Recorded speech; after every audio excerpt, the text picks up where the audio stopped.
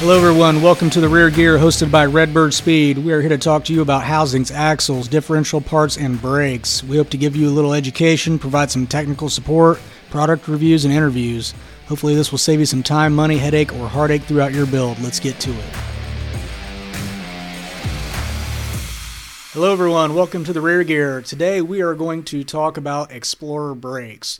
So a lot of people have parts around their shop that they want to utilize on whatever they're building. And, if you got a mild street car, custom truck, whatever you might be working on, and you want to use those Explorer brakes, we have a way to make that happen for you. Yeah, we can make the Ford Explorer brakes work. We use a big Ford New Style Torino housing end to do that. This would be a bolt-in style end where the factory axle that was used for an Explorer brake was a C-clip axle.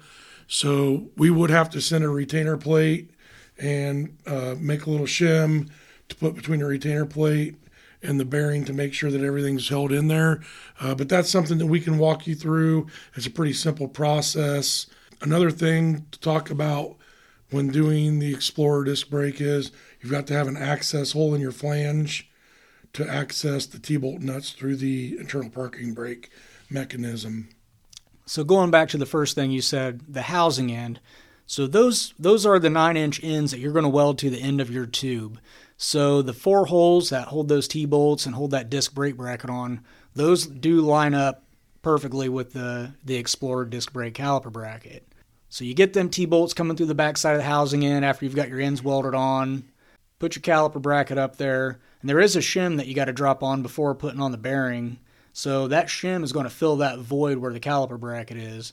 So if you think about that, the bearing's in the housing end, you got your caliper bracket, so there's a void between the bearing and the retainer plate that's on the outside of that caliper bracket. That shim fills that void in the middle. Retainer plate goes on the outside, sandwiches it all together. So pretty slick little setup to utilize a set of Explorer brakes you have sitting around your shop. Yeah, you get these guys that they want to put a 9-inch or a 12-bolt or whatever the case may be, and they just don't have enough money to get the brakes that they want right away. I don't know how many salvage yards or junkyards across the country that these Explorer brakes are sitting in, but it's got to be a lot. And they're pretty inexpensive. You can get parts right for them at the parts store. So if you need a new caliper, if you need a new set of pads, whatever the case may be, put a fresh coat of paint on the calipers to make them look nice.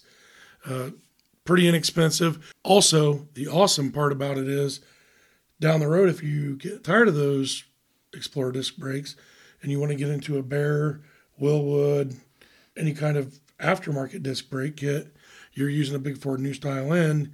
It's still got the 2.5-inch offset, and you still have the opportunity to go to a really nice large brake kit down the road. At the end of the day, every brake company out there has a kit for the big Ford New Style Torino 2.5-inch offset. That's going to be your industry standard. I mean, that's really what we use on everything we can.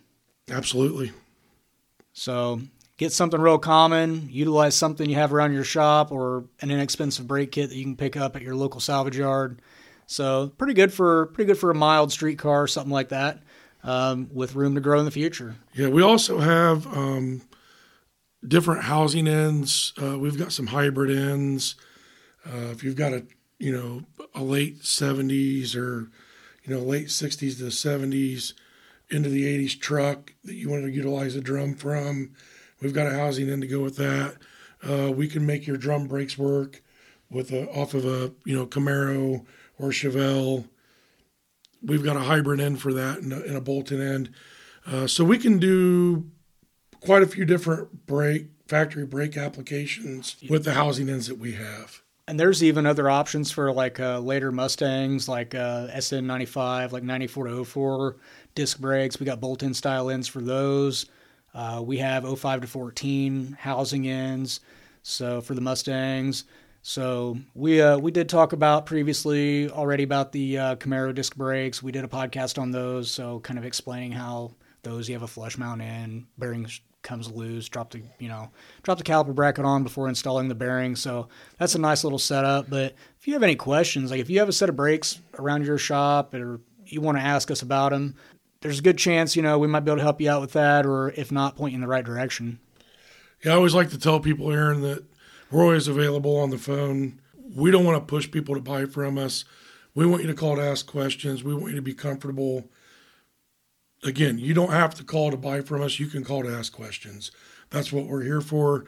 We're a community, and we want to help the car community. Certainly. So, have any questions, give us a ring. We appreciate you listening, and thanks for your support. Have a good day.